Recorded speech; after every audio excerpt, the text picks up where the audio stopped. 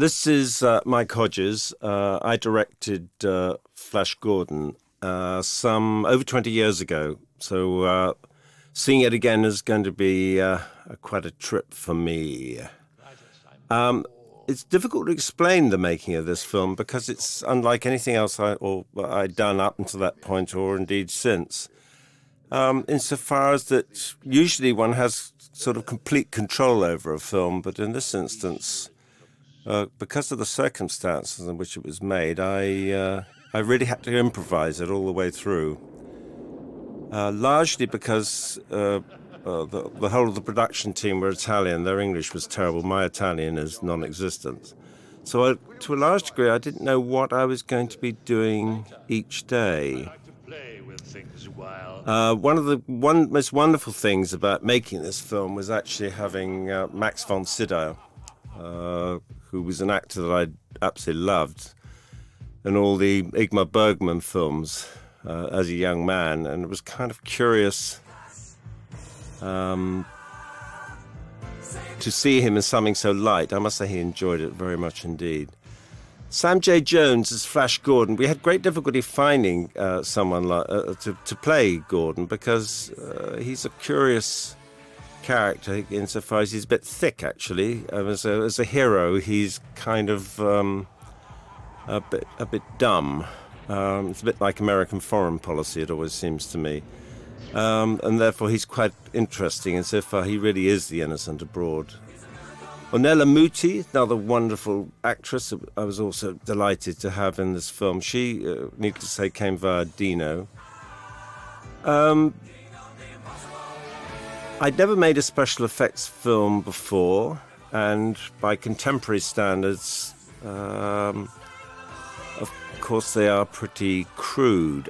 I love them, actually, because they are truly comic strip in the way that they're done. I think if they were done now with computer images, it wouldn't be anywhere near as effective. This title sequence which you're seeing was done in New York and is actually taken from the original cartoons done by, what do you remember his name? Alex Raymond. Alex Raymond, done by Alex Raymond in the 30s.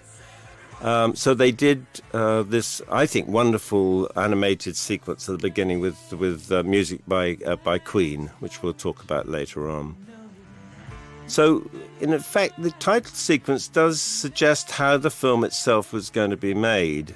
I studied the strip cartoon very carefully, and all the framing of the film and all the vivid colours were basically taken straight from the comic, the original comic strip.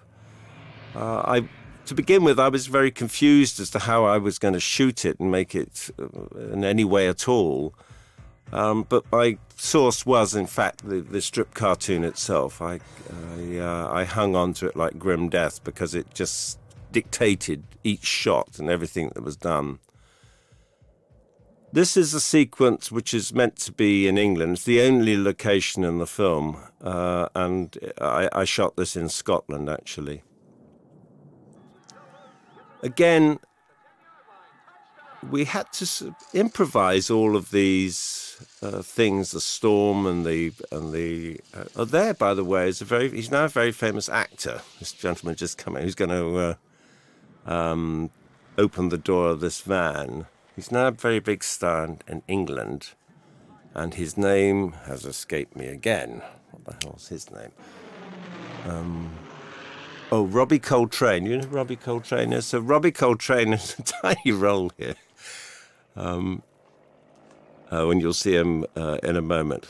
I think the guy on my left was my chauffeur, actually, my driver. Melanie, who plays Dale, is, I think, wonderful in this, actually. Again, it was difficult to get somebody with the kind of naivety. I mean, the interesting thing really about the film is that it captures the kind of naivety of the times in which the strip cartoon was done. There's Robbie Coltrane, by the way, locking the door there. He's now a big star. Anyway, so to capture the naivety and the innocence of those days, and to get to cast Flash and to cast Dale, it was difficult really to find actors that could represent that innocence.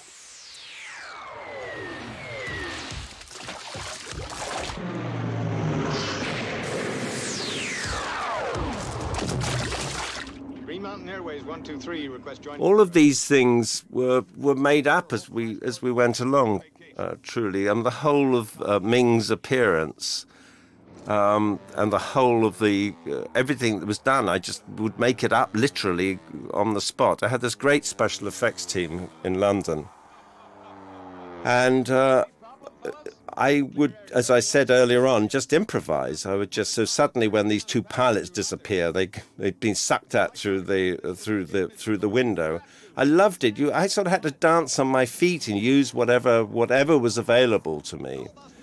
Danilo Donati, who did the production design and the costumes, is a great production designer, but He built sets and he did things really largely for himself, actually, and largely to satisfy his own creative needs. But often the costumes and often the sets were extremely difficult to make work in the film itself. So I would, as I say, have to improvise, and I'd make things up as I went along. I'd add bits of dialogue. So it was incredibly good fun, actually, to do because of that. And I think that if the film has anything which is a kind of, it's a souffle, and to make a souffle is difficult. You have to have a sort of fairly light touch. And I think that the energy of the film comes from the fact that we all had to improvise it as we went along. So we were never stuck with the script as such. And this went right the way through to everything, virtually, and the rudimentary story was there. But all of this was made up. When I started, we had absolutely no idea how we were going to do the skies, the atmosphere in which the film takes place. And it wasn't until I was well into the film itself did we solve that problem.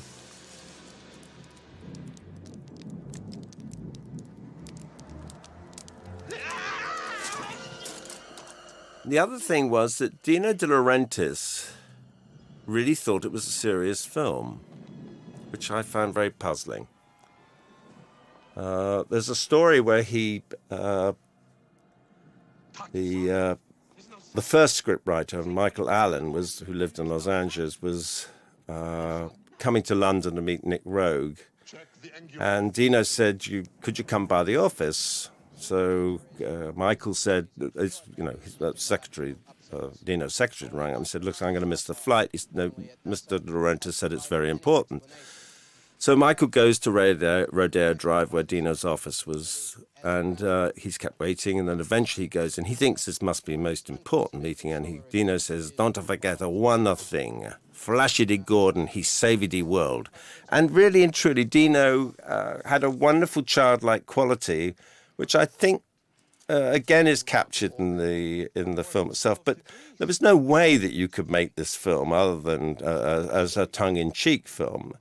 Here you have Zarkov, who's built his rocket ship, his interplanetary rocket ship, in a conservatory. Now, when Alex Raymond did the original cartoons, from which this was indeed part of, we hadn't gone to the moon. There was no interplanetary travel whatsoever. So when I came to find this film, to make this film, of course, everything had changed. Now, to make it at all believable, you just had to turn it into a kind of children's fable. You had to make it, you had to do it as tongue-in-cheek. And it was a kind of balancing act, really, that it was like a trapeze act, because you On the one hand, you were having fun with it, but on the other hand, you couldn't make fun of it, if that makes sense. So this balance between the Saturday morning cinema and the whole fun of going to these films had to be kept, but also you had to keep it serious. So you had to be you had to build the drama when it was necessary in the melodrama. And I must say I did love doing that. It was great fun and gave a lot of people a great pleasure, I think, this film. This was all made up because, again, to get the character of Ming across and to get the danger of that Flash and the whole of our universe. I wanted to introduce Ming in the sky and this kind of godlike creature, evil godlike creature, who even at some point does take Flash to one of his planets and offer him the whole world in much the same way as Satan offered Jesus Christ. So there are all sorts of weird comparisons in this film with Ming. The fact that we don't need a Ming to threaten the security of the world is, of course, a joke, because we've got George Bush now doing that. So it is rather interesting to see the naivety of these two young Americans grappling with cultures they have absolutely no concept of at all, which, as we all know, is part of the pattern of our existence these days. So whilst it's a strip cartoon, there is a kind of madness about it, which is sort of real, I suppose, now. Life has become more and more of a comic strip itself. Life itself has. Topol gave us a lot, actually, in this film. So, again, he captured the intense madness, and he did pitch it beautifully, I think, in terms of being sort of demented, but also being a cartoon character. Dale, you all right? This is where you make things.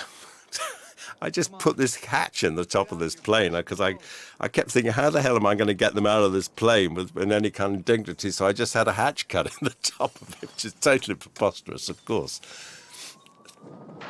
And the whole business of getting them into the capsule, I find rather delightful. One sort of worked it out in a way of making it believable that they actually are so dumb that they think it's a telephone kiosk. And that's how Zarkov gets them in there. The Lord knows why, but it seems not. A miracle. I expect you'd like to use my phone. Thanks, I would. Well, it's right in there. Listen, we've wrecked your place. I'm sure the insurance will cover it. Please don't mention Danilo did all the costumes, including Flash's. And I really had to sort of keep an eye on this because he had an inclination to get Flash to wear Diamante sweatshirts with plunging necklines. And I had to sort of really make sure that Flash somehow or another kept hold of a kind of masculinity. Here we are in this, what they think is a telephone kiosk, and she's now recognized Zarkov. So to make this whole sequence work and to keep the sort of comedic side of it is kind of funny. All these fight sequences we just worked out as we went along, and I love the idea of Flash's having his head banged on it so that in fact the whole of this interplanetary rocket takes off. But where? Up there, where it's coming from. I need one person to keep a foot on that red pedal during blastoff. You're the lighter. Sit down. Sam J. Jones was discovered actually by Dino De Laurentiis' mother-in-law. Silvana Mangano's mother was an Englishwoman, and she was watching television, and there was a show in America called Celebrity Squares, and she saw this sort of handsome-looking Hulk sitting there, and we tracked him down. And he'd been in the film, it was Zarkov's head, actually, wasn't it? I see now that it was Zarkov's head that actually sends it off on his own. Anyway, so we tracked him down and brought him over to London, and he was just perfect. I mean, he wasn't a very good actor, but he got better and better as the film went on, and I think captured the kind of naivety of the hero himself. I love the sequence because of Queen's music, which was another wonderful element to this film. I must confess, I didn't choose. It was very embarrassing. Dino De Laurentiis actually suggested Queen to do the music, and when they came on the set to meet me, I was actually using Pink Floyd, which is slightly embarrassing. Anyway, so but I really had a great time with Freddie Mercury and Brian May and Roger doing the music, and I think this is one of the most beautiful sequences, actually, which is when the music takes over as the rocket ship goes into a sort of black hole. Again, making all of this work on film when we really didn't have the facilities. It was all done with blue backing, and I mean, it's incredible to think of how things have changed in the last 20 years in terms of special effects. And as I said earlier, I'm rather glad that it isn't as sophisticated as that and has a kind of cartoon quality.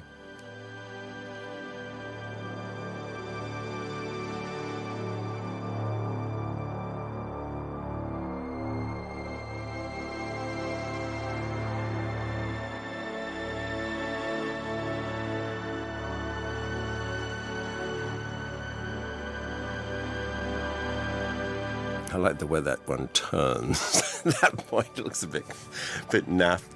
Here we go. So, all of these things were created, all these special effects for the skies. We discovered a way of injecting coloured inks or into water and shooting at a high speed.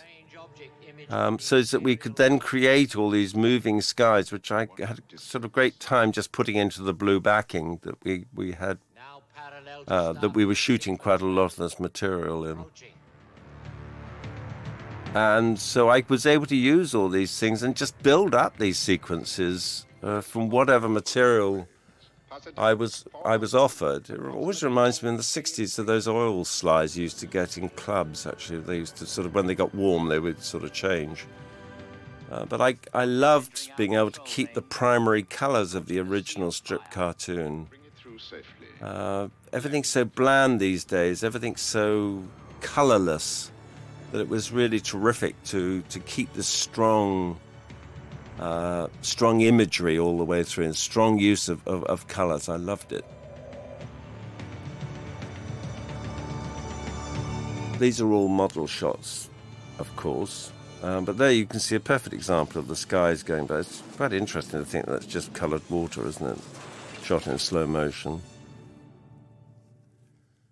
So as I was saying earlier, really, I was learning as I went along. I just made it up, and I shot for 17 weeks in the principal photography, all in studios apart from the sequence which you've seen on location. And I just, I would just invent things as I went along. I had this great fight arranger, and he and I would work out quite a lot of sequences. I also got into get a troupe of about, I think it was about 12 actors and actresses, and just go through various movements with them. So he would turn them into, he'd ask them to sort of act as a lion or act as a snake or whatever, so that they could, that I could use them in all sorts of different roles, because as you'll see in a moment, there's all kinds of creatures in this in Ming Kingdom. That I wanted to have that kind of versatility available to me. I kept pondering how on earth I was going to shoot Ming's palace, actually, and make it different.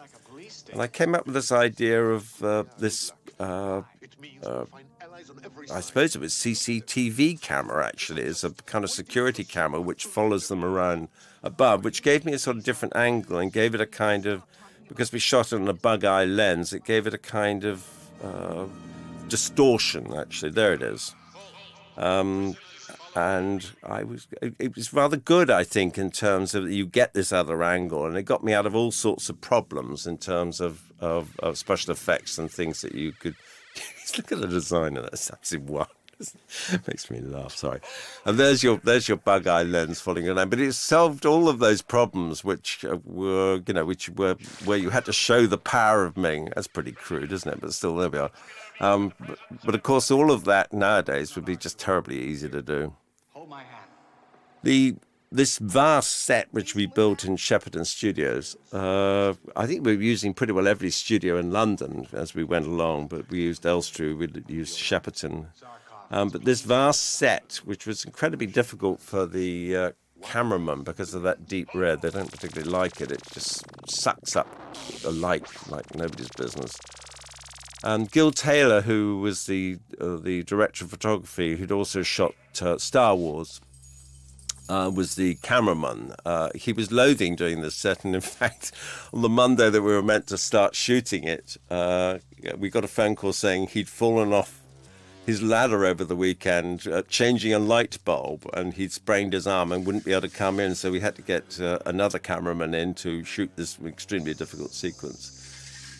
Here you see Danilo Donati's immense talent in terms of the costumes. I just think they're just wonderful and absolutely mad. How they're all handmade and they're all made of all these materials.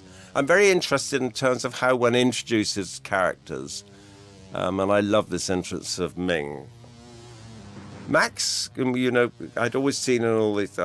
He played Death, for example, in The Seventh Seal, and he'd always been in these incredibly serious films. And to release him in some way into this complete caricature of an evil emperor, he just plainly loved doing it. Peter Wyngarde is a British actor. I chose. He was to be a big TV star. Unfortunately, that career had ended. But he had this amazing voice, so that's why I cast Peter for that, because you never see his face. There is James Bond, Tim Dalton. This before he became Bond, of course.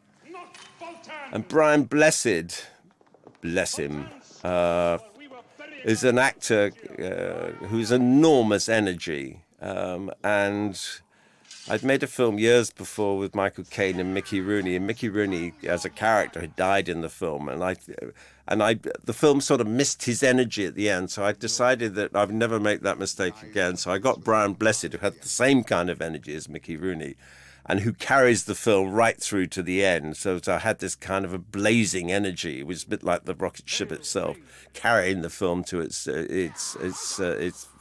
final shots. So that's Clytus. I think I've got his mask somewhere at home. Now, of course, the Hawkmen, as you can imagine in those days, without it, with such limited special effects, these wings and the fact that I was going to be facing this massive air battle later on was fairly daunting, I can tell you. Anyway, we eventually cracked it. We tried all sorts of damn silly things to sort of make the wings move. We had mechanical machines making the things, and then they'd fall off. And then, in the end, we just put them on wires, and we had wires attached to the wings, and we just moved them up and down, and then we'd remove the wires, optically, and so we were able to put our battle scenes together. It's kind of interesting the way that one sort of went along. I remember shooting this thing, and this royal prince, he gets a sword. He's impaled upon his own sword, and I suddenly thought, why does everyone have to have red blood? Why don't we just have different coloured blood? So I made his blood blue. I seem to remember it was either blue or green. We'll wait and see what happens in a minute. So when anyone died or whenever there was blood, I just changed it,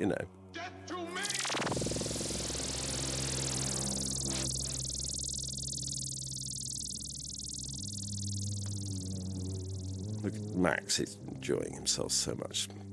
exercising his fingers. No, I forgot which. Let's see what colour blood it is. I think it's blue, actually, because he was an aristocrat or something.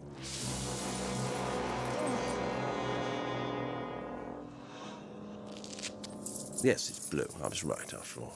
Look at those costumes. Aren't they wonderful? We're about to come to a sequence which in the original script was a serious fight with Flash and the Ming guards and everything, which I turned into a kind of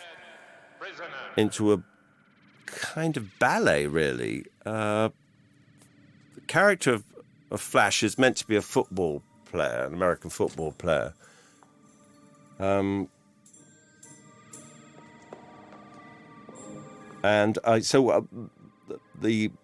The fight actually then becomes a kind of parody of American football, where he calls all the numbers and all the formations, which confuses, of course, Ming's guard, who are not conscious of how American football is played. Hey. And that was Fellini on the leash. And it's, I'm afraid I was a bit cheeky in that, because Ornella Muti, bringing on this little midget, refers to him as Fellini. I'm somewhat ashamed about that. I got to work with Federico Fellini about, I don't know, 3 or 4 years later, because I did the English version of a film on The Ship Sails On, which was a film I particularly loved. And I was lucky enough to spend quite a lot of time with him.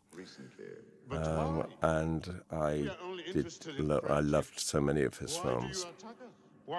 And of course, I'd worked now with his production designer, who did a film called Casanova, which is a really terrific film, in my opinion. Danilo did quite a lot of that.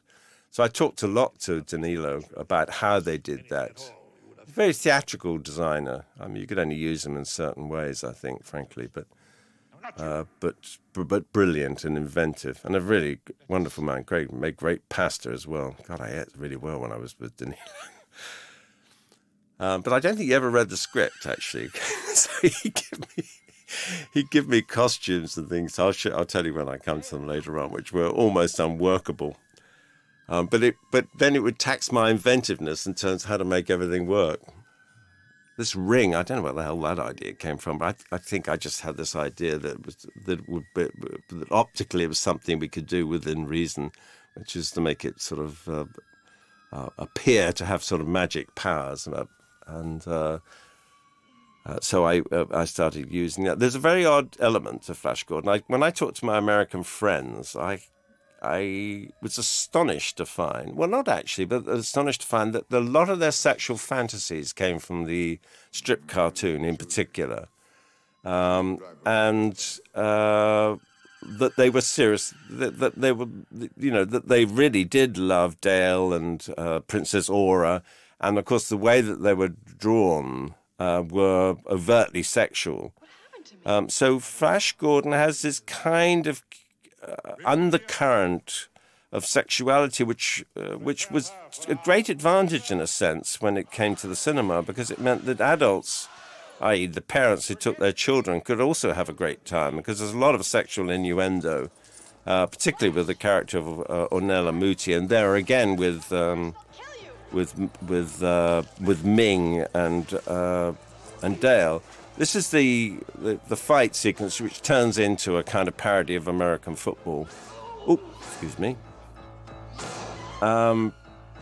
Which Sam, of course, was wonderful at doing. I mean, he was a big man, and he was able to sort of play this thing.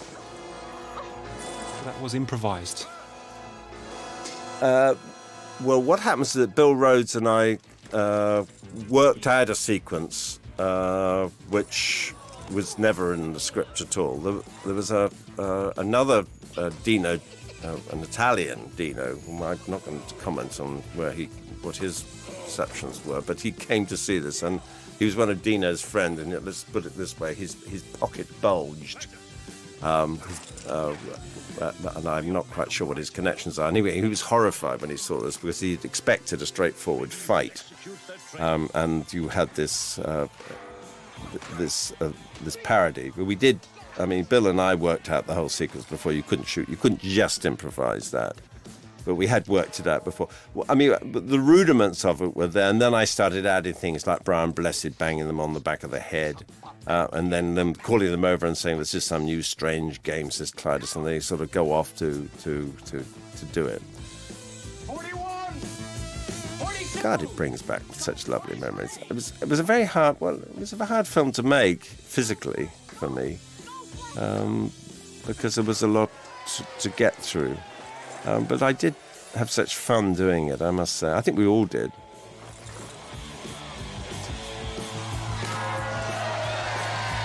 And the music contributed an awful lot to this. So what happened was that with regard to the music, Queen had done some rough tracks. They all worked independently. Brian May would do some of the tracks, and then and Freddie and Roger. And then they would give them to me, and I would sort of place them really into where I thought they would work within the film. And then when the film was completed, we then did it to the film. But of course, it was all done with what is the word expression? Laying tracks, laying whole loads of different tracks, so that Freddie would come in and lay his tracks, then Brian would come in and Roger would come in. It was a killing process for me, because as with most rock bands, they didn't start until about 2 o'clock in the afternoon, but then they go through till 8 or 9 o'clock the following morning. So I had 21 days of this, which was incredibly exciting, but I had to be there the whole time. If I wasn't there, something usually went disastrously wrong. Fly back to your kingdom. You may see me sooner than you think. This is another sequence which one would sort of just go through because of an awful lot of. Maybe I should tell you what happened when I was originally asked to make it. I was still unconvinced that I was the right director. I really was, and terribly reluctant to do it. Anyway, so Dino said he wanted to fly me over to New York to meet Danilo Donati, and he said, "Come on Concorde." So I'd never been on Concorde before, and it's a bit like a flying cigar box. Anyway, and in those days, pretty well everybody on Concorde were businessmen. So I got on Concorde, and all the businessmen opened their briefcases and took out, the computer readouts. And of course, I opened my briefcase and brought out the bumper edition of Flash Gordon. I must say, everyone was looking at me like I was retarded in some way. But of course, none of them knew that I was actually working. So I would go through, there's a very big volume of these strip cartoons, and I go through and I just pluck out different images, like the one Flash's execution, which I think you're about to always seen. We're about to see it with all the yellow gases coming out. And, you would just, this helmet which he has, I came across in one of them, there was the original strip cartoon was so rich in terms of, I like this bit of perversity. There's the time machine where the sands run up as opposed to down on normal physical sense in other planets. But of course, we're out in a world of complete fantasy, which is alien, so we can do anything we like. I hope I remember the trick when I wake up. The love story between Flash and Dale, of course, is terribly sort of cod. It's not my forte at all. But again, because it's so cod, it kind of works. And if you've got some little fellow like that looking out at this strange love scene, it sort of makes it work, I think, actually. And there is such a strange sexual quality about this shot. There's a sort of slightly sadomasochistic element to it, looking at it again. And there's a lot of that, actually. There's an undercurrent of unusual sexual practices. Here she goes to try and turn time back, to reverse it. Of course, you can't. It won't turn over.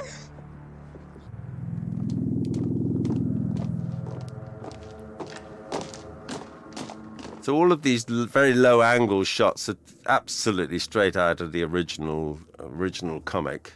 I loved. I've shot an awful lot of funerals in my feature films over the years. With Get Carter's a funeral, Pulp was the best funeral I ever shot. This is the second best, or maybe it's the best one. I don't know. But the first, out of the first 5 films I ever made, there were always quite considerable funeral sequences. Maybe it's because I'm obsessed by death and because I was brought up as a Catholic, maybe. Anyway, these kind of the rituals of the funeral fascinate me, and of course I was really able to indulge it here. Yet again, Stanley Lieber, who plays this, Dino could never understand how I could choose anyone who's such an unusual face, who is meant to be Princess Aura's lover, or one of her numerous lovers. He was quite horrified that I chose Stanley to play this role. But I did it because I think the film is so sort of filled with these perverse characters that if you had a conventionally good-looking person other than Flash himself, it would spoil it.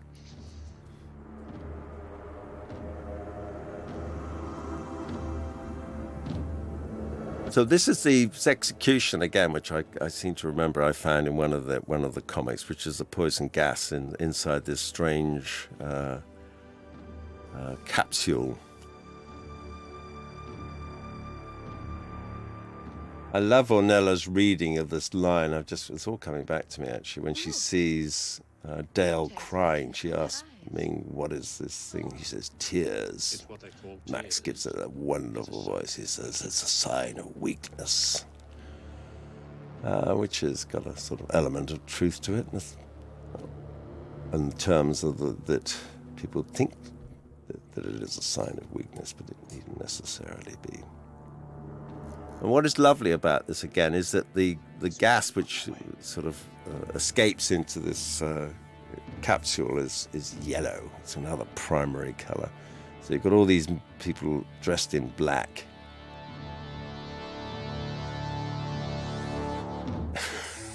And there it comes. And again, the music, I think, carries this wonderfully. Queen did such a great job, I must say.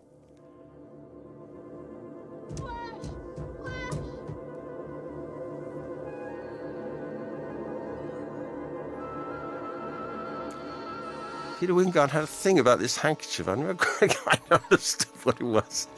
Again, it was had a kind of sort of strange connotation. What a weird thing to do, to pick the handkerchief up that you just waved to signal the death of Flash and then smell it. It seems to be such an odd little moment. You know, the film is filled with all these odd little moments.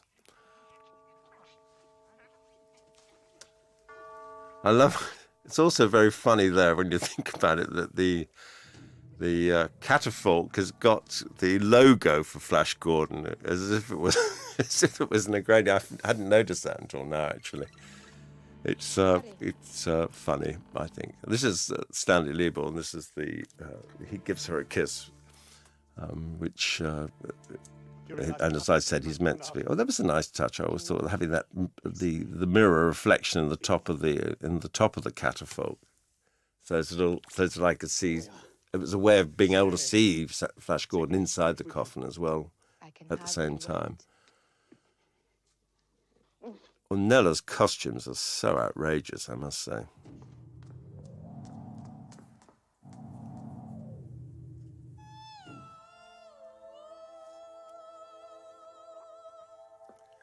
Stuff of fairy tales, isn't it? Kissing the prince and he'll come alive again. Where am I? Back from the dead. Sam had such an innocence about him. You see, it's also useful having that mirror on the back of the coffin lid, actually, so that I can shoot and still have Ornella give me another kind of dimension. Put his uniform on before the lizard. And what was I going to say? I've forgotten. Don't worry, I won't look. I like you a lot. Again, it gave me another shot that she could take a look at him when she thinks he's taking his trousers down or pulling him up or whatever he was doing. Where are you taking me? To the moon Arborea. I don't want to go to any moon. I've got to rescue my friends and save the Earth. Now look at Sam's costume. See, we've managed to get him into... Oh, that's right, he's in disguise, yes. What's in Arborea? People who'll help you. People carrier. Prince Baron does anything I ask. God, that's This is this was never in the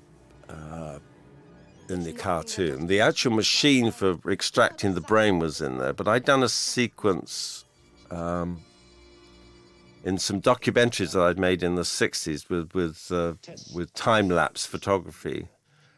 And I've been a producer of an arts program called Tempo, and we used it a lot. And one of the directors who was working with me, I was the producer and one of the directors, but who did a lot of it was a guy called Dennis Possel.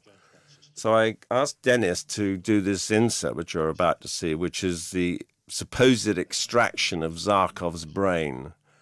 And I think he did a brilliant job on this, actually. It's a little bit later now. We've got to wait a bit. There's another wonderful actress. Look at Max, enjoying that. God, his eyebrows. Hours it took to do his makeup every day. You're saying the actress is being destroyed. Mariangela, what is the name of the Italian actress? I thought it might You got the be cast useful list? to have this No, don't worry. before your mind. She was in Swept Away. Mariangela. Proceed with it. Here she comes. She's wonderful. I loved her in this. Oh, that's What are you doing? Clytus. That's right. His assistant is. Oh, we're just emptying your mind. What? We are going to empty your memory. There she is. As Oh, we she's might empty fabulous. your pockets. Doctor. No. Don't do that. Please, I beg you. You see the shooting all the time. It is straight out of the strip cartoon. The angles again, time and time again. One used sort of wide-angle lenses and low angles and different angles. Here we go. Here's the brain extraction done by Dennis. So it's a lot of time-lapse photography, and of course it goes back to Topple's own existence, actually, being a Jewish, and the persecution and the war and the whole range of things which were extracted. I think it sits rather well in the film in an odd kind of way, insofar as that you believe it. What else would you do to extract somebody's memory of one's life except these moments?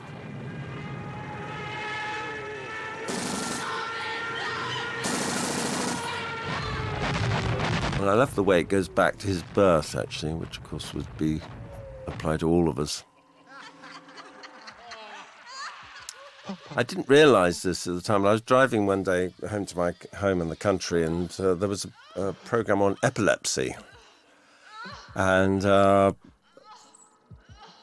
they said that whoever was talking about it said that people who'd been to see Flash Gordon, when they saw the sequence, were prompted to have attacks. I just didn't realise that at the time. So with that kind of fast cutting, it could have an effect upon them, which is sort of odd when you think of Zarkov's brain being extracted and then somebody else's brain being affected by what they're actually witnessing. Will you be able to manage with that? Mariangela Malati. I'll try. She's wonderful. Begin to reprogram. That extra there actually is Jack Cardiff's son. That's Jack Cardiff's son. Jack Cardiff is a very great British cinematographer. Forgive me for rambling on like this, because all these memories come back to me. I haven't seen it for over 20 years. There's another perfect example of one of the skies that we created. You see all those different colours that are in there. Again, another Controls direction. sort of strange sexual sequence, which And use your which fingers to children wouldn't get because it's so exotic looking, but has a It has all sorts of sexual undertones, well, overtones, actually, come to think of it. What's that? That's the planet Aquila. Did you ever think about Barbarella? No. Is it the costumes? Mm. Now, What that costume is it? over Phrygia, the next moon rising. Again, you shot the sequences in the studio with blue backing, and then I could put whatever we liked behind there. So it was all the time. It was just it was such fun actually doing it, and the post-production was fun. After one had finished the initial shoot, so I shot for 17 weeks, principal photography, and then we'd had a second unit, but it hadn't really worked out. So I did then all the second unit, which for another 17 weeks, which was just as interesting as doing the principal photography, because one was experimenting all the time and finding ways of making things work.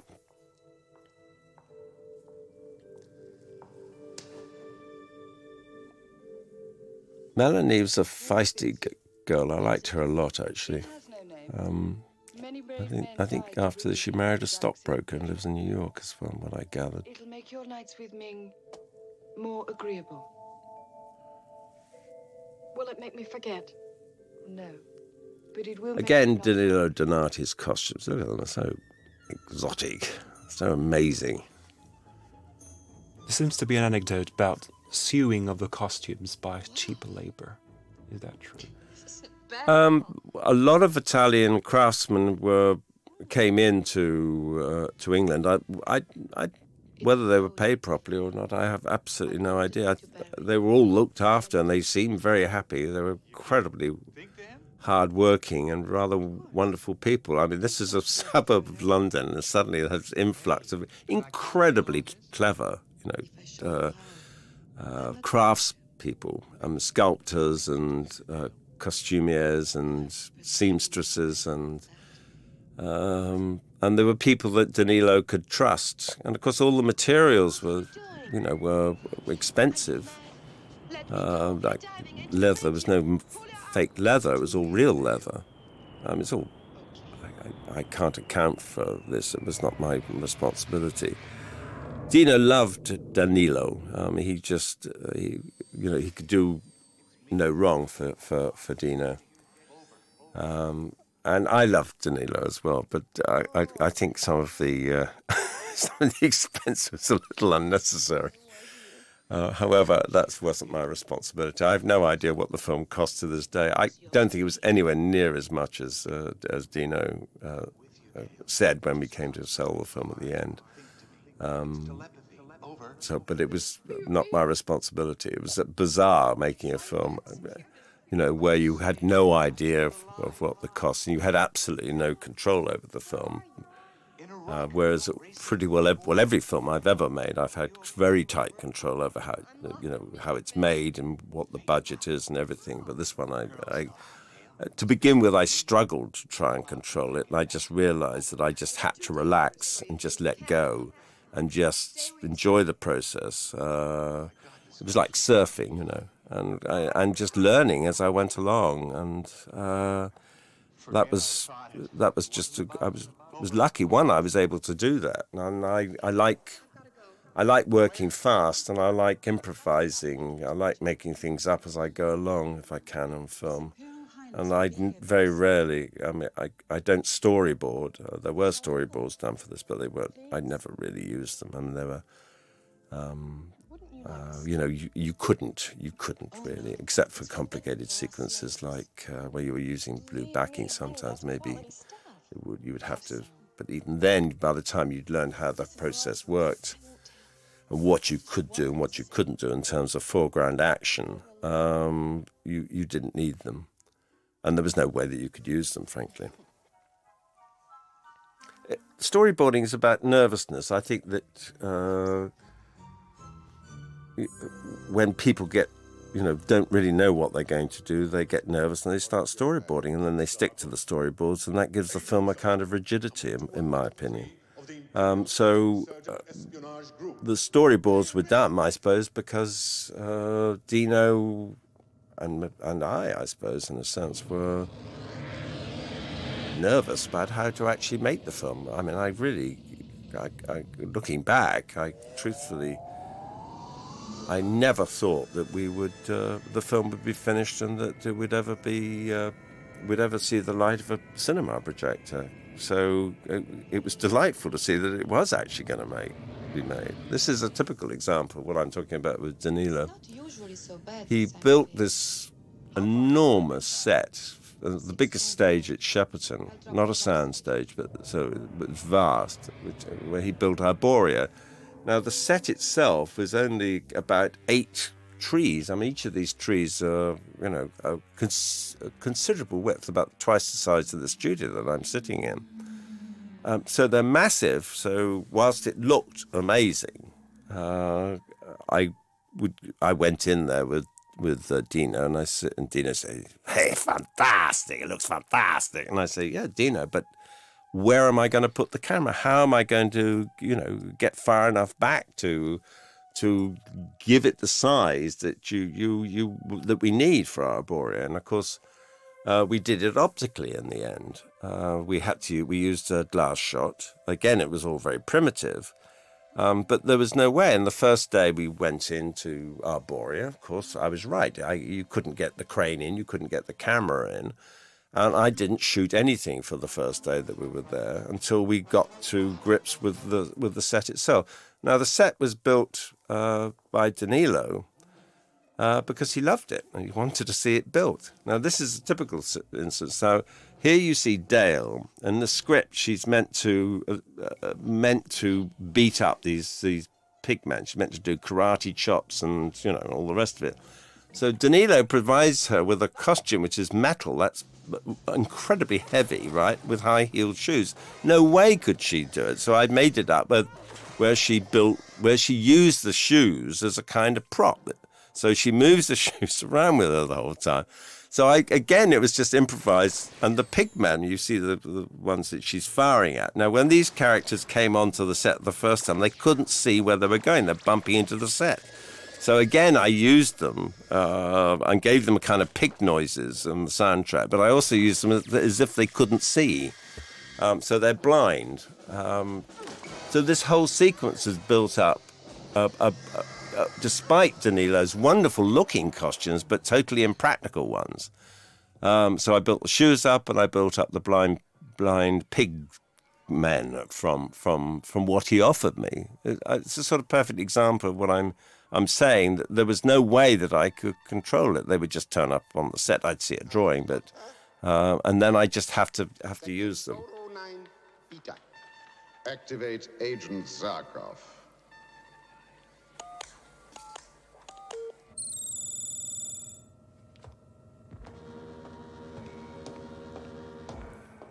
Then I liked the security police sort of section of Ming's kingdom with its greyness, so that the other costumes, so that you have this kind of Nazi Gestapo kind of feeling to all of this part of the film, which contrasts nicely with the colours of all the other sections. Let me think a moment. Unseal the city. Allow her to exit with Agent Zarkov. Peter Wingard, who plays the whole role behind that mask, we became friends, and I really like Peter a lot.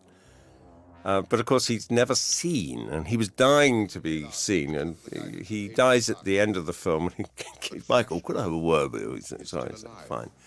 Is there any chance of, as I die, because I'll lift the mask off? And I said, absolutely out of the question, Peter. I'm not. You lift the mask off at the end there. So poor Peter, we never see his face. We just hear his voice. No matter to whom the trail leads. I sit at nothing. Clytus is not in the comic strip. No, it's true, actually. I've forgotten, he was a fictional. Now, that's a glass shot, you see. That's not part of the set. What's that over there? No, Clytus was not in the, I don't know I think he came from Michael Allen's script, actually. So he's a hangover from Nick Rogue's film. It's interesting to think what Nick's film would have been like. It would have been so different. He's a wonderful director. It would have been probably a better film, but it would have just been different. It wouldn't have been a strip cartoon, that's for sure. And I think Flash probably had to be a strip cartoon. I don't think that, I think it is the one true... Oh, look, there's John Osborne, who's a great British playwright. And I had him, he looks like he's jerking off, actually. He never knew that, but it's another sort of sexual reference, actually, which made me laugh. But I had John, and he agreed to play this. This is a man who's written some major British plays and who wrote some wonderful screenplays, of course, including Tom Jones and Charge of the Light Brigade. Anyway, he was in Get Carter, my first feature film. We became friends, and he agreed to play Old Green Man. He's dead now, sadly. He was going to be in my last film, but he wasn't able to make that. So when I couldn't shoot in Arborea, John and I just sat in his Winnebago and talked all day, which was kind of nice. This creature was kind of interesting to do. It's very odd when you're doing a film, especially a children. Well, you never quite know what the effect you're going to have upon people. But of course, I suppose in this sequence, I've met a lot of young people who've never forgotten this sequence. They find it so scary, and of course it is actually. But when you're shooting it, you just don't think in those terms because you know that it's unreal. There's some sort of nasty green stuff. Green blood. Oh, God, it makes me laugh looking at it. Anyway, so Arborea, they had green blood. I'm just remembering that now. Timothy Dalton, I remember looking at him on camera the first time. I thought, this guy is a major star because he looked like Errol Flynn in this film with his moustache. And I'd only seen him in character roles. He was in a Michael Apted film called Agatha with Vanessa Redgrave, and they'd lived together for many years.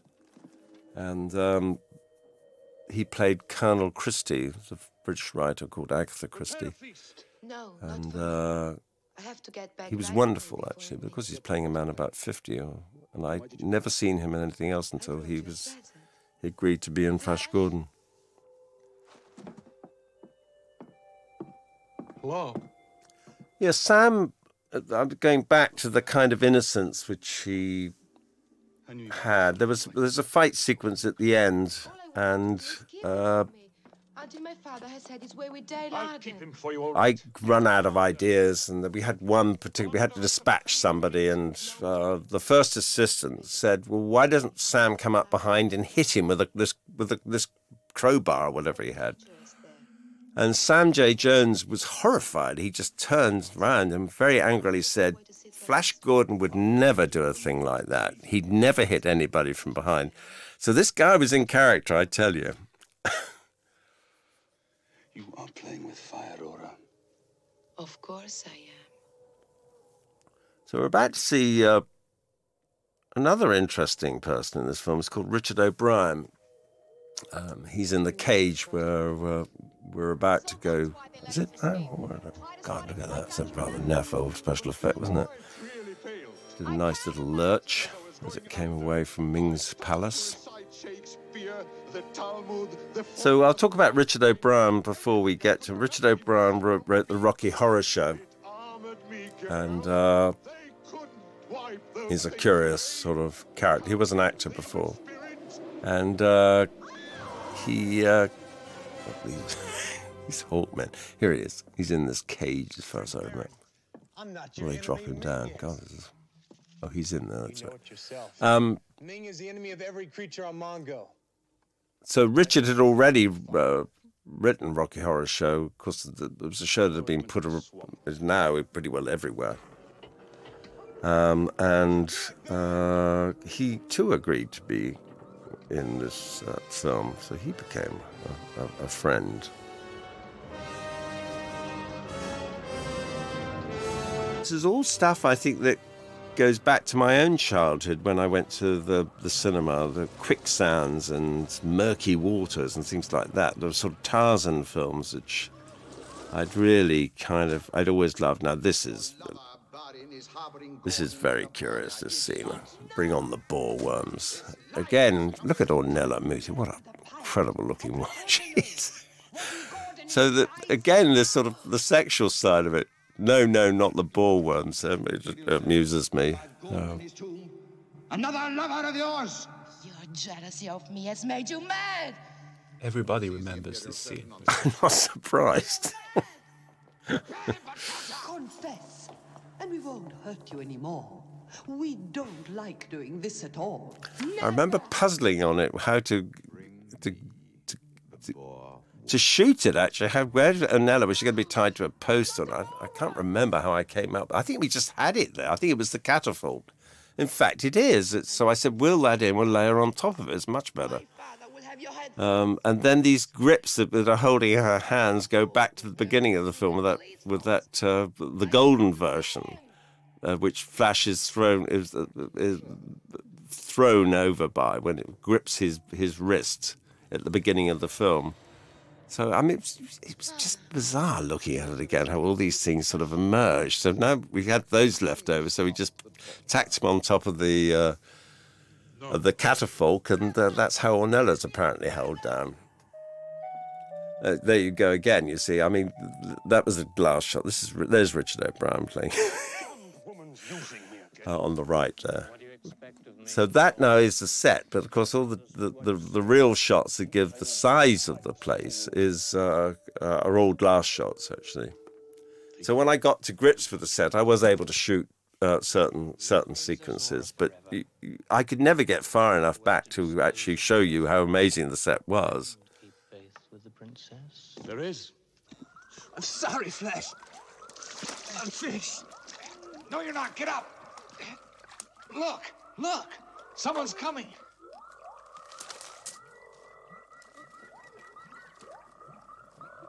Send him over.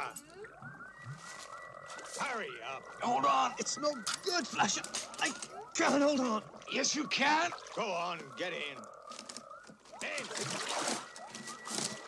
Sleep well, you traitor. We hang you in the morning. Remember that Richard O'Brien, who is bald, came up on the inside of this thing and cracked his head and cut it rather badly. I think he's never forgiven me for that, actually. Better than hope. I stole a key to this cage. We'll need weapons to cross the swamp. They're stored in the temple. I could never make a film like this again. It would be true bizarre. We'll be right back. So every day I just go in there and all these extraordinary things I just shoot. It was wonderfully Too kind. Or I will be funny, fun thing to do. 1 year in a Max is so superb as Ming. His walk, his delivery. Who knows? Perhaps we will marry her to someone worthy of her treacherous nature. Your Majesty, how can I express my gratitude? Were you interested in all the comment on fascism and Nazi and the 30s? Me? Of course I was interested in fascism and the Nazis. I was a young man when the war broke out, so I was only, 7 when the war started. And you saw what horrors that they performed. You never thought they would ever happen again, because we were wrong. It's always there. So yes, but I did, Alex Raymond, the cartoons weren't about that, were they? Or did they touch on it? I suppose that there was, again, an underlying feeling, and there were elements of this which I suppose could be drawn as a parallel. It certainly came out in the extracting of Zarkov's memory. Remember us?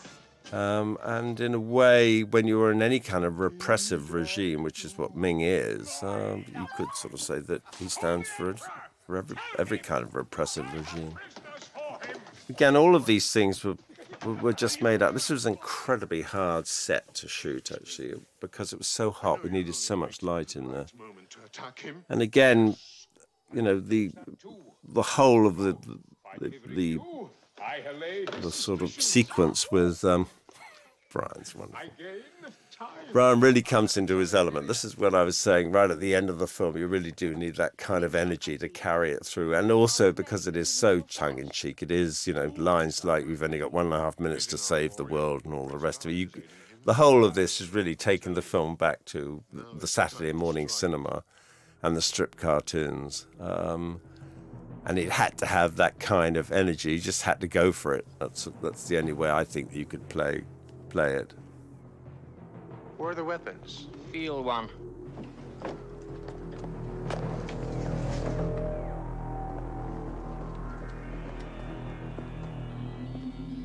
Do you know where you are? Up the creek. You have trespassed where only a tree man may enter. A stranger in this temple must try the wood beast or die. That figures. Dino's belief in this film was again, he was good for me. I mean, I'm a terribly cynical old fella. And Dino's childlike quality, even though he was older than me and still is, was very, very sort of important, actually. I think he sort of, I mean, he didn't tell me how to direct or anything, but I just realised that that childlike sort of innocence which he loved about Flash Gordon was an essential ingredient. So I never, whilst I had fun with it, I never laughed at it. I think it was sort of, he was very important in a way, although it was sort of subconscious in a way. You scared? He was an extraordinary man, Dino. I became very fond of him. We had a terrible falling out at the beginning of the picture. He'd watched some rushes, and I left the film. When Nick Rogue was left the film, Dino called me Nick for about 3 months, I think. He'd forget that I was Mike Hodges. So when I left the film, he called for his line producer and said, hey, bring in list of directors. So he gets the list of directors, comes in, and the line producer shows him. And he says, get me this one. He points to Mike Hodges. So the line producer said, he's the one who's just left, you know. So there are all sorts of hysterical. So in the middle of all the madness of shooting Flash Gordon, I turned to him one day and I said, you know, Dino, why did you choose me for this film? I mean, he was determined to get me to do it. I mean, it's very, very odd. And I thought he'd say, oh, hey, I love your film. I love I Get a Cat. I love Terminal Man. I love, you know, Pulp. I love all your films. Instead of didn't say anything, like just turned to me and said, I like your face. So I thought, my God almighty, if you choose the director just because you like his face. So there's a kind of peasant quality to him, you know. He just liked my face, but he was always reputed to actually like to look at the pilot's face of any plane that he went. So if he didn't like the look of it, he wouldn't take off in it. Like, it's a sort of very primitive thing about him, and he was in many ways he was the perfect producer for this because of that quality, and it is an odd strip cartoon in many ways. When he was trying to get the money for it, he had Danilo put up this big display, you know, of all the massive drawings that Danilo did. I mean, we're talking 6-8 meter drawings, you know, of sets and various things. And we had some of the costumes built and things like that. So there was a display for, what's his name, Charlie, the head of, and it was a big Hollywood executive coming over, who's Dino absolutely adored. And Dino, whose English was not very good, asked me to show this guy around. Dino was with me. But so in the process of doing it, I said, you know, this is like Iran. Iran was the big enemy in those days. Now it's Iraq, of course, but in those days it was Iran. So the executive said to me, "What do you mean?" So I said, "Well, it's a kind of, Ming's territory is a sort of mixture of high technology and medieval technology as well. So you had this kind of combination of lethal weapons being in the hands of people who might use them in all sorts of injudicious ways. So there is that kind of quality. This guy really thought that was very perceptive. And there is that kind of quality. It's a kind of uncertainty about everything. And look at Flash here, for example. Suddenly he thinks he's out of one trap and something else happens. And it has that kind of that sort of quality of societies and sort of cultures that you just don't comprehend, that also have elements to them which we've long ago lost, hundreds of years ago, combined with incredibly effective and dangerous technology. So there is a sort of, again, a kind of, I do love that. Look at that spaceship, isn't it? It's like a owl sitting out there. And I like this bit. Sorry, I do enjoy this. It's Clytus's sleeping arrangements. I love that. Anyway, there we are. Excuse me for waking you. So we're now getting into the final act of this film, which is the big aerial battle. What's our arrival time at Vulcan's kingdom? Estimating 16. Which again, to get the numbers of Hawkmen up there, again, it was really primitive by the side of what you can do nowadays, but we'd shoot against blue backing, and then we had all these Hawkmen, including Brian Blessed and everyone on wires, again also against blue backing. So we then take them, a bit like taking a transfer, and you put it onto the blue backing, and then behind that you then put the skies. So, and then you put layers of Hawkmen, which nowadays, of course, it would be very easy to do, but in those days was complicated. Yes, and who do you choose to fight? Him. This place is a lunatic asylum. I wonder where we're being taken now. I'm calculating. What? Time remaining before the moon crashes on Earth. I'd say, very roughly, 14 hours, 9 minutes, and 20 seconds. Oh, God. We haven't even found... Flash!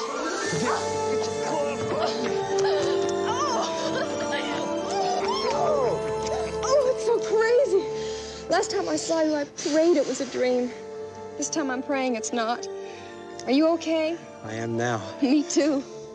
Boy, have I got some crazy stories to tell you. Oh yes, I found it interesting having all these Hawkmen there, and a lot of them were the Oh, I just got engaged. the group that I'd had all the way through who could now do bird. They had little tiny movements that you could do with birds. This was an incredibly hard sequence to shoot. It was just so hot and so exhausting because of the lights, as I said earlier. Blessed drives this wonderfully in terms of his energy and the kind of cod. I think this came out of the car. I'm sure it came out of the cartoon, although I don't remember the knives coming out in any of the strip cartoon. None of this is exactly my forte. I think fights are almost as boring to shoot as love scenes, actually. But to give it something different was interesting. I sort of found it sort of fun with the knives, and then giving Brian the what do you call those things when you've got it for television set? What are they called? No.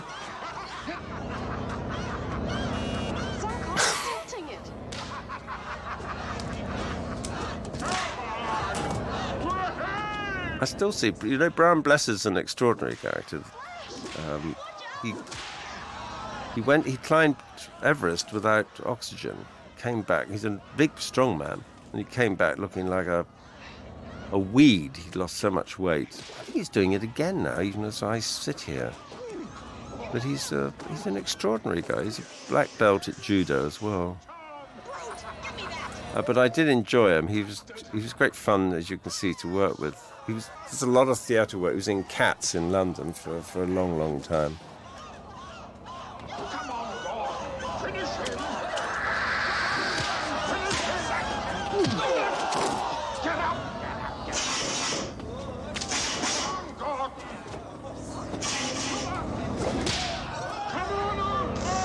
I think they were supposed to fight naked. Chest, bare-chested in the script. Oh, maybe. It would have been rather unfortunate, I think. I've no idea why they weren't and whether that was so. I can't answer that. I'm sorry, it's too long ago. And I hardly read the script anyway. I love you, but we only have 14 hours to save the Earth. So all of this, really, the only way you could... you couldn't, again, storyboard it. You couldn't do anything until you got all the actors in position, and then you just worked it out as you went along, because it was the only way you could see what was possible and what wasn't possible. And then you had to trust that you would be able to get the special effects to give the sense of height. The actual platform itself was moving. But the top shots, when you see, right into sort of eternity below, was, you never knew until you actually did all the opticals afterwards. Take my hand. Come on. You've won. Let him go. Wonderfully sentimental, all of this, isn't it?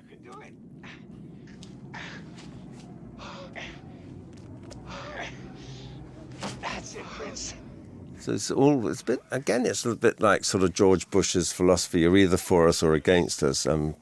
Now he's getting everybody to be for us. It's anti-terrorist, this, you see. And Prince Baron's the first one to come alongside. Now this changes everything.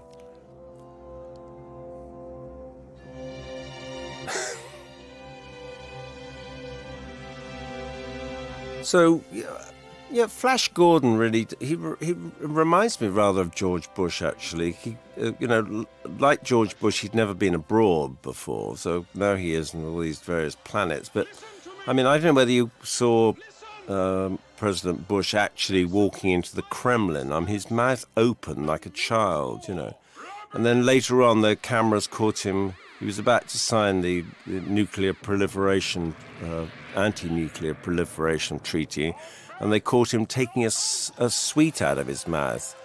And there is a sort of childlike quality about him, which I find is very similar to Flash Gordon.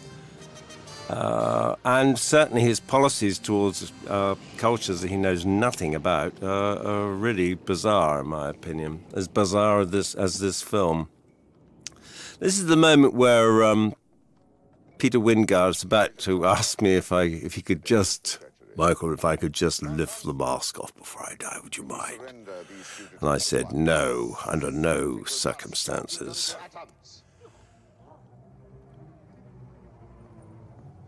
This set, which Danilo built, which is wonderful actually, was again a replica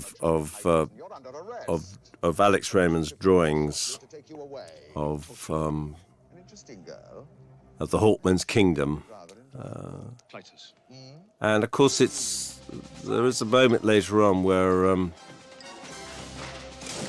Ming arrives and offers Flash the whole world, as I said earlier on.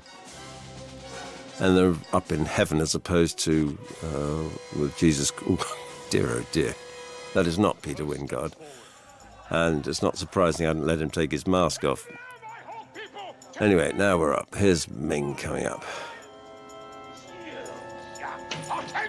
You brought down destruction. Just understand that when I was doing all of this, I really had no idea what we were going to put against all this blue backing. I mean, it's just very strange looking back.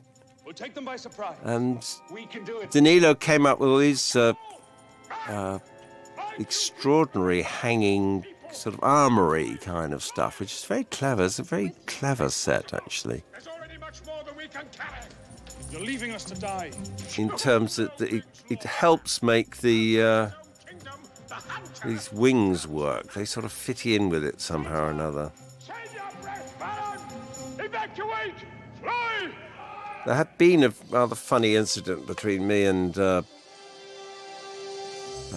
Prince Baron and Vultan, when Tim had said to me, when he's arrested by the Hawkmen and brought in, I asked Brian Blessed, who is the Vultan, the chief Hawkman, to get up on one of these pillars so that when he's brought in, Prince Baron, he's down at level and he's been brought in by the two Hawkmen, and Tim complained that as they were both equal and they both had their own kingdoms, Vultan should be at the same level, which I did find somewhat childish at the time and told him. So I sort of remember looking at myself thinking, well, I'm 52 years old. What on earth am I doing this insane film for? Because it was so childlike. And you had to deal often with children. Actors are often like children, aren't we all like children? But they're particularly like children playing the different roles. Max is wonderful, I think, in this particular sequence. Look at how he commands that stage. He's such a great actor, even in this.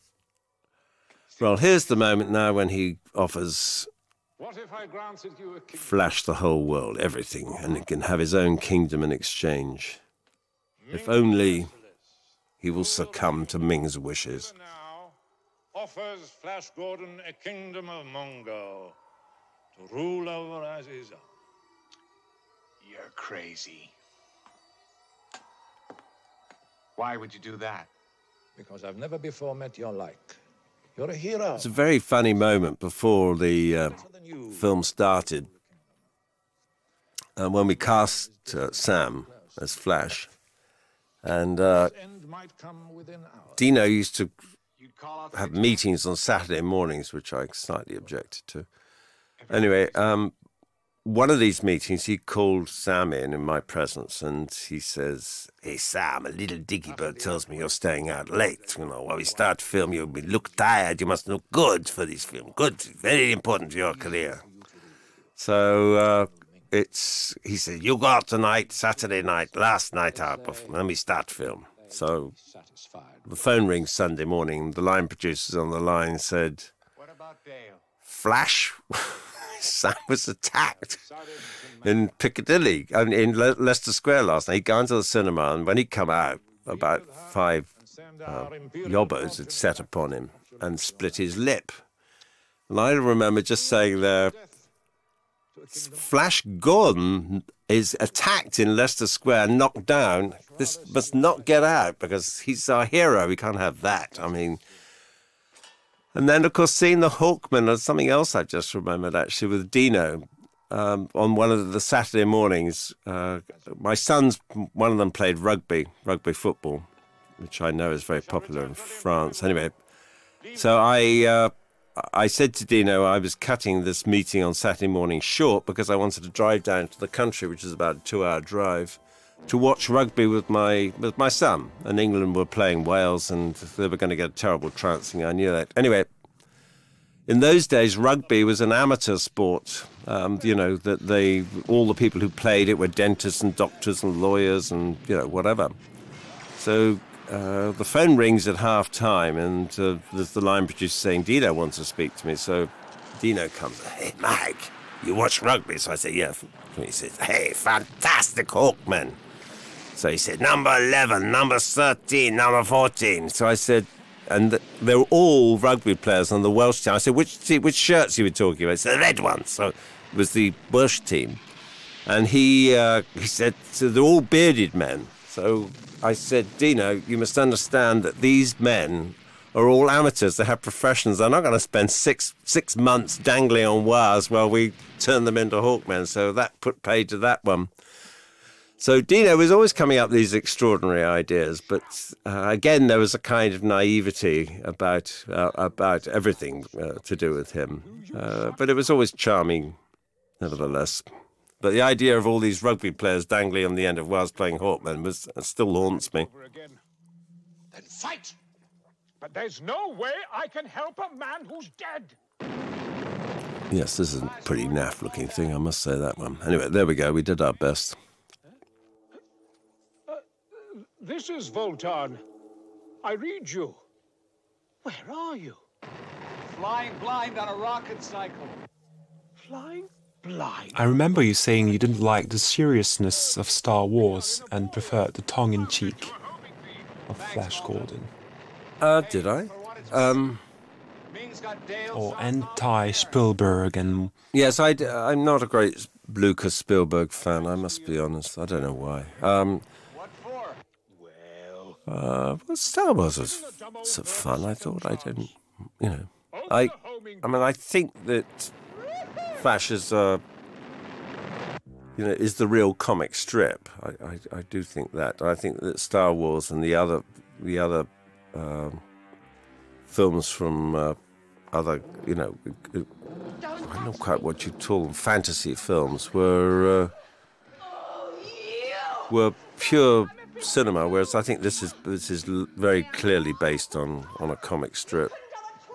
This again was just a totally improvised sequence. It's rather interesting. Sexuality again about it. It's the textures of the scenes are so so interesting. Is this another trick, Aura? Is this a trick? I like seeing how all these characters are all won over to turn against Ming, actually. The Bin Laden of our day. I never knew what my father was until he let Clytus put the boar worms on me. I believe you, Aura. But I don't trust you. You have Ming's blood in you. So we're getting towards Ming's desire for... again, it's a sort of wonderfully idiotic thing that Ming, who has such enormous power, is so prosaic that he actually wants to go to the form of marriage. I mean, he could have Dale anytime he likes, but he wants to do it properly. He's going to get married to her. I must say, I do find it pretty amusing. I don't know about in France, but in England, in the 60s, marriage was just finished. Basically, everyone just went to the registry office and so on. But nowadays, marriage is very big now in my own country. They have vast sums of money that people spend on their weddings, and the whole thing has come back again. The whole ritual, people who never go to church get married in church. So the whole process is back in vogue again. And I don't think it's anything to do with Flash Gordon, but you never know. It may have affected people's opinion. May have looked at Ming's marriage here and thought, I rather like that idea, actually. General Kala, Flash Gordon approaching. What do you mean? Flash... Mariangela Malata are about to meet her demise. Shall I inform His Majesty? Imbecile! The Emperor would shoot you for interrupting his wedding with this news. Fire when... She's sexy in her own way. Oh, she's very sexy. No, I think she's really... Did you ever see Swept Away? It's just been remade, hasn't it, with Madonna and Guy Ritchie. Apparently it's terrible. But the original was fabulous, actually.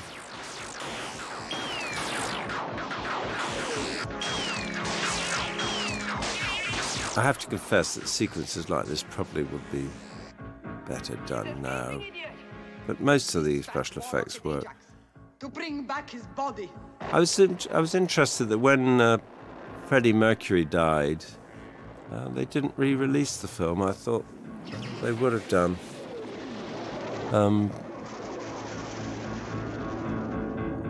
It's interesting. I don't know whether the film is in trouble. I think it got in. There was when Dino went bankrupt. I'm not sure where the film ended, but it's always puzzled me. It's not being put out on the big screen because that's where it really should be. I mean, it's on the big screen, it's really very, it's pretty wonderful in terms of its, again, in terms of its gaudiness in a sort of rather bland world that we live in. It has it's wonderful. Look at that, my goodness, that's not bad, is it? Even on this little screen that I'm looking at. Oh. There's a lot of optical printing. Yes, it's layer upon layer, actually. Frank.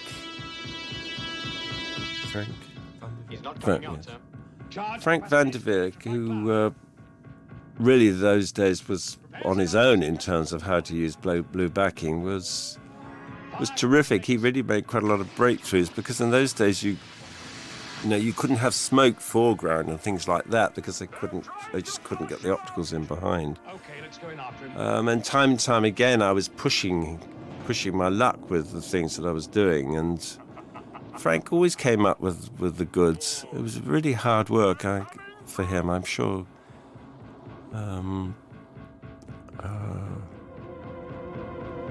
But again, it's it's improvising. How do so you've got a sort of problem there in terms of an optical, because if it's great with Ming's spaceship hidden, so we just put it and put all these clouds in front of it. So that's not an optical at all. It's just a model with a smoke machine. The clouds really, the skies really come into their own in this sequence, it seems to me. They're sort of very apocalyptic and wonderful. I did enjoy shooting this battle sequence. It's so preposterous, everyone getting out on the wing and all the rest of it, and the Hawkmen and so on. It was during this sequence that Sam J. Jones protested that Flash would not, under any circumstance, hit a man from behind.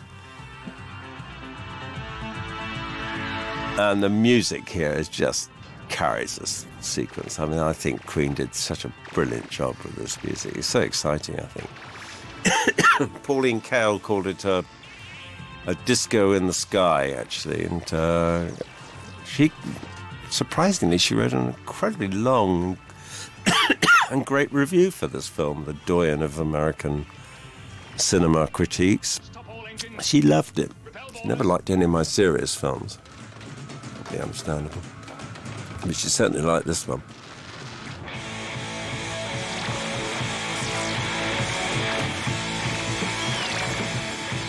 Again, we just made this up as we went along. I mean, honestly, none of it was possible to storyboard.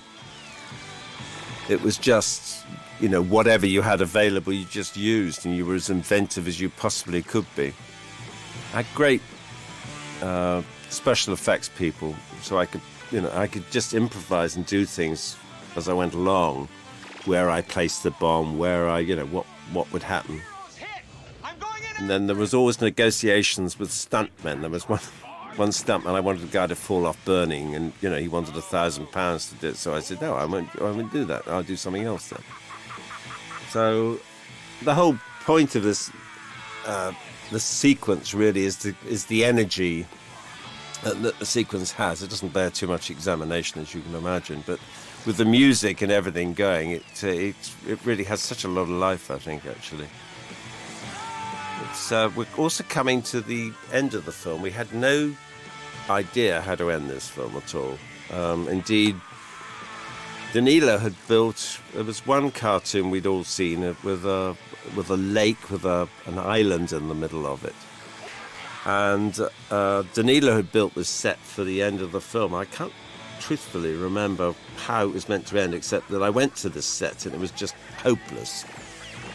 And I called Dino and said it's not possible to use the set for the end. And I mean, Dino was always terrific. Actually, he understood that it just was not feasible. So I just shot. And I did various things which we'd never used. I just experimented with things that I had there, but there was no way And then I came up with this idea when the marriage was sort of set, and of actually him being impaled. It's like he's been Ming right at the very end. The other interesting thing is that the music, Queen did, I suppose it was about 45 minutes of the track, or maybe less actually. And of course, Wan Lee did a lot of other music, so I wanted it orchestrated, taking the themes that they'd used. They'd suggested a composer or an arranger, actually, a very famous rock arranger, whom I won't mention. And so I finished my 3 weeks with Queen, I was really in a state of complete exhaustion, as I said earlier. I then went into music sessions with about a 70-piece orchestra, and I checked with the composer that he'd got all this work done. And we went in the first day, and he'd only written 4.5 minutes, and we needed about 45, 50 minutes of music, and it was all planned where it was. And the poor man had, I don't know what had happened, but he just had not completed the work. So we had one session, then the following Monday we recorded a minute, and I got a message saying that he would wanted to meet me outside of the studio, and I said no, he must come in and talk to me. And it transpired that he hadn't written the music. So I had to ring Dino up, and we had about 10 sessions. I rather like this. I'm interrupting here for a second. Tell me more about this man Houdini. Remind me to come back to that in a minute. Anyway, so we had about 10 sessions with 70 musicians, which we just had to cancel and pay for. So I suppose it was something like £20,000-30,000 worth of work just abandoned while we got another composer in to record it. And you ring Dino up, and he would be totally philosophical about it. He was extraordinary. And then he'd be sort of very petty about some other tiny expense. He was obsessional about a painting that had been done of a sky, and it had gone missing. And I know the painting cost $25,000, or somebody had done it for us, and it was all it was hopeless and useless. But he'd become obsessional about something like that, something rather petty. And when you're doing when these big music sessions were cancelled, he would just say, "Fine, we just get another composer." He was extraordinary, I think. And what was great about working with Dino is you got decisions immediately. It's unlike working with the big studios when there are committees. It's difficult to get decisions. So I really loved it in terms that if I wanted to do something, I'd tell Dino, and I'd get a decision there and then. Yes, so the music drove the whole of the ending here. There was something else I was going to say. I forgot what it was, actually. Will this do it? Yes, no doubt. There's a lightning field about a previous shot.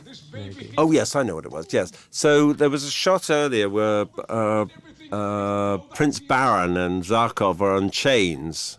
And I added this line. In fact, there was another line before which I cut off, but the line is, "Tell me more about this man Houdini." Right, which is a sort of funny line because, he comes from another planet, and obviously Zarkov had been telling him about this man who was an escapologist who could get out of any kind of situation. So he's asking this line. Dino heard this and said, "Why you give him his speech?" And I said, "Well, it isn't a speech exactly, Dino." So he was, if I added a line, I had a terrible fight with the studios about this line. Anyway, so I added this line, and of course, it always got the biggest laugh in the whole film. Actually, it was interesting again with Dino that because he took it so seriously. When we went to see Rushes every morning, the Rushes or the dailies, as they say in America, which is the day's work, the film that you've done the day before. The crew, of course, would come in for these showings, and they'd laugh a lot. And Dino would say, "Why they laugh?" And so I had to ask the crew not to laugh because patently I was dealing, and I didn't really want to upset Dino because, but he was quite a long time realizing the pitch that the film was taking, actually. The city's weapons are being fired. Here we are now at the end of the film, and I think Brian May's parody of the wedding march is absolutely brilliant piece of musicianship. Come on! It's time to bail out! Sorry, Bolton, I'm not coming. What? My rocket cycle's gone. So, come on! I'll carry I had a great operator. I've worked with a camera operator called Gordon Hayman, and this is the first film we made together. We'd done some commercials, and that's how I got to know him in the late 70s. So I asked him if he'd be the operator on this film. The operator is more important to me than anybody else in the film. The operator is your right arm as a director, and so Gordon and I had a great time. He even worked through on the second unit with me, and I've worked with him whenever I possibly can. Strange enough, he also did a lot of films with Nick Roeg. He did Eureka, Man Who Fell to Earth. And he didn't do Don't Look Now, but so Gordon and I have always had this relationship. It reminded me of that when we were shooting that, he was vibrating the camera to give the effect of the spaceship rocketing through towards Ming's palace. Take us to Ming. We do not lead traitors. The editing is very interesting. Again, it was the first time I'd worked with the editor, Malcolm Cook. He did various other films for me later on, like Black Rainbow. And this was the first film. He's a wonderful editor. I mean, he really moves so smoothly that We guarantee its destruction when it reaches that it might not have done, but he's exceptional. Sadly, he's no longer with us, but he did a very good job, I think, with us looking at it again. Where are the atomic generators? There's no time. They're 6 miles underground. I'm heading for Sector Alpha 9. Hold the fort. And there's something like 300 special effect shots in the film. God, I believe you. Oh, there's one of them. Yes, someone was telling me where we got that body pumped up to let all the ink come out. But there's 300 special. Oh, that's not much, is it, these days? Would you say? It's not much, but it was more than Empire Strikes Back. Really? Good heavens! Where do you find all this information? Again, improvisation and just using what was available. Once you got the sort of hang of it all, it got easier and easier, because once you knew you could lay these computerized, well, not these opticals on firing and all the rest of it, then it became something else. So all the fight sequences and the shoot-ups and everything became simpler. I think that's Philip Locke on the left, who you would remember from Stanley Kubrick's The Shining, actually, who plays the priest who's lost the ring. Remember him in The Shining? Not to blast her into space until such time as you grow weary of. Yeah, earlier there was a shot with a spaceship pulling a message saying, I think it's the first one, I think, says, "You will enjoy yourself. You will enjoy yourself." And then another little rocket ship goes past under pain of death. And the studio, for some reason, wanted me to take this. I have absolutely no idea what it was, but the head of the studio had a preoccupation with this little sequence, and it never got a great laugh, but it was always a quiet little joke. And I just wouldn't take it out. You're making a children's film, and everyone's acting like children. It was just bizarre, this business of trying to get to keep it in. I couldn't see the reason for taking it out, so I refused to do it. And then you begin to wonder about your sanity if you're fighting over something as daft as that. Freeze! Deactivate the lightning field.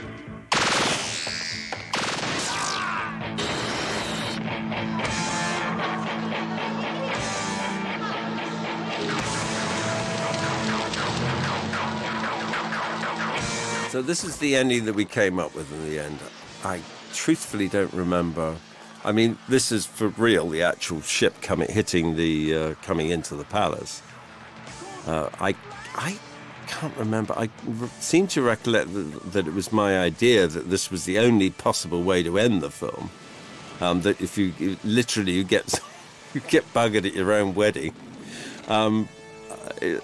It's like a sort of rape, really, of Ming, and it sort of fitted in with all the other kind of sexual innuendos in the film, and I truthfully don't remember how I convinced Dino that this was the only way to end the film. It's rather wonderful, actually, looking at it again, I must say.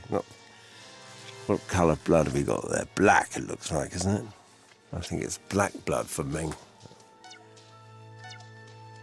Did Lorenzo Sample Jr. contribute the major elements of the... Well, I mean, he wrote Lorenzo, of course, I forgot Lorenzo Sample Jr. wrote Batman, all the Batman TV in America. And he really did understand the comic strip elements of it. So he gave us the rudiments of the storyline and the script, certainly, and on all the dialogue apart from the odd line which I'd pop in.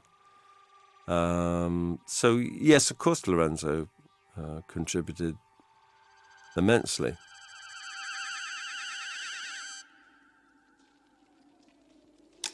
And that's when Dino thought that there may be a sequel, which he'd asked me to do in the first place. Not to be. Glad you made it, Voltan. Better late than never! Dale! Look out, Flash! Flash! Don't move! Stay where you are!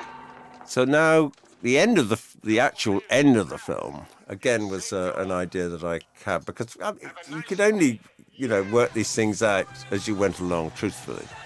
And this goes back to my own childhood, where we have this strange institution in Britain called Christmas pantomime, which is bizarre, because when you're a kid, all the male leads, like the Prince Baron, will be played by a woman. So this woman will come out in very sexy stockings, and all the women, the old witches and things, are all played by men. So you had this kind of sexual sort of switcheroony, which as a young person is very confusing.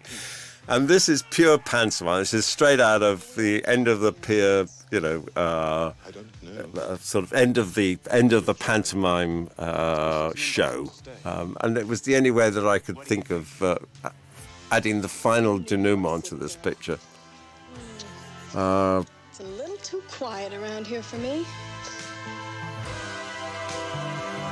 And then, of course, again, it was back to my childhood when they used to do these aero shows and they'd sort of spell people's letters in smoke and things like that. So that came to me from that. So Flash, thanks. And I must say, Frank did save the day, but I don't know what would have happened if we could pull that off.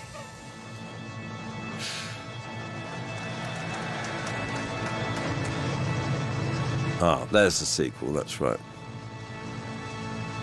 In case.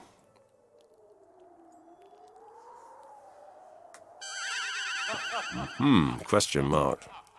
So I did my second film was a film called Pulp, actually, which was about a writer. Originally it was called Memoirs of a Ghostwriter, and he's a terrible writer, and you see him typing, and at the end of it, he mistypes the end. So it's typed on the screen, it goes the emph. So I obviously remembered that, and that's when I put the question mark on the end of the film. But no sequel was made.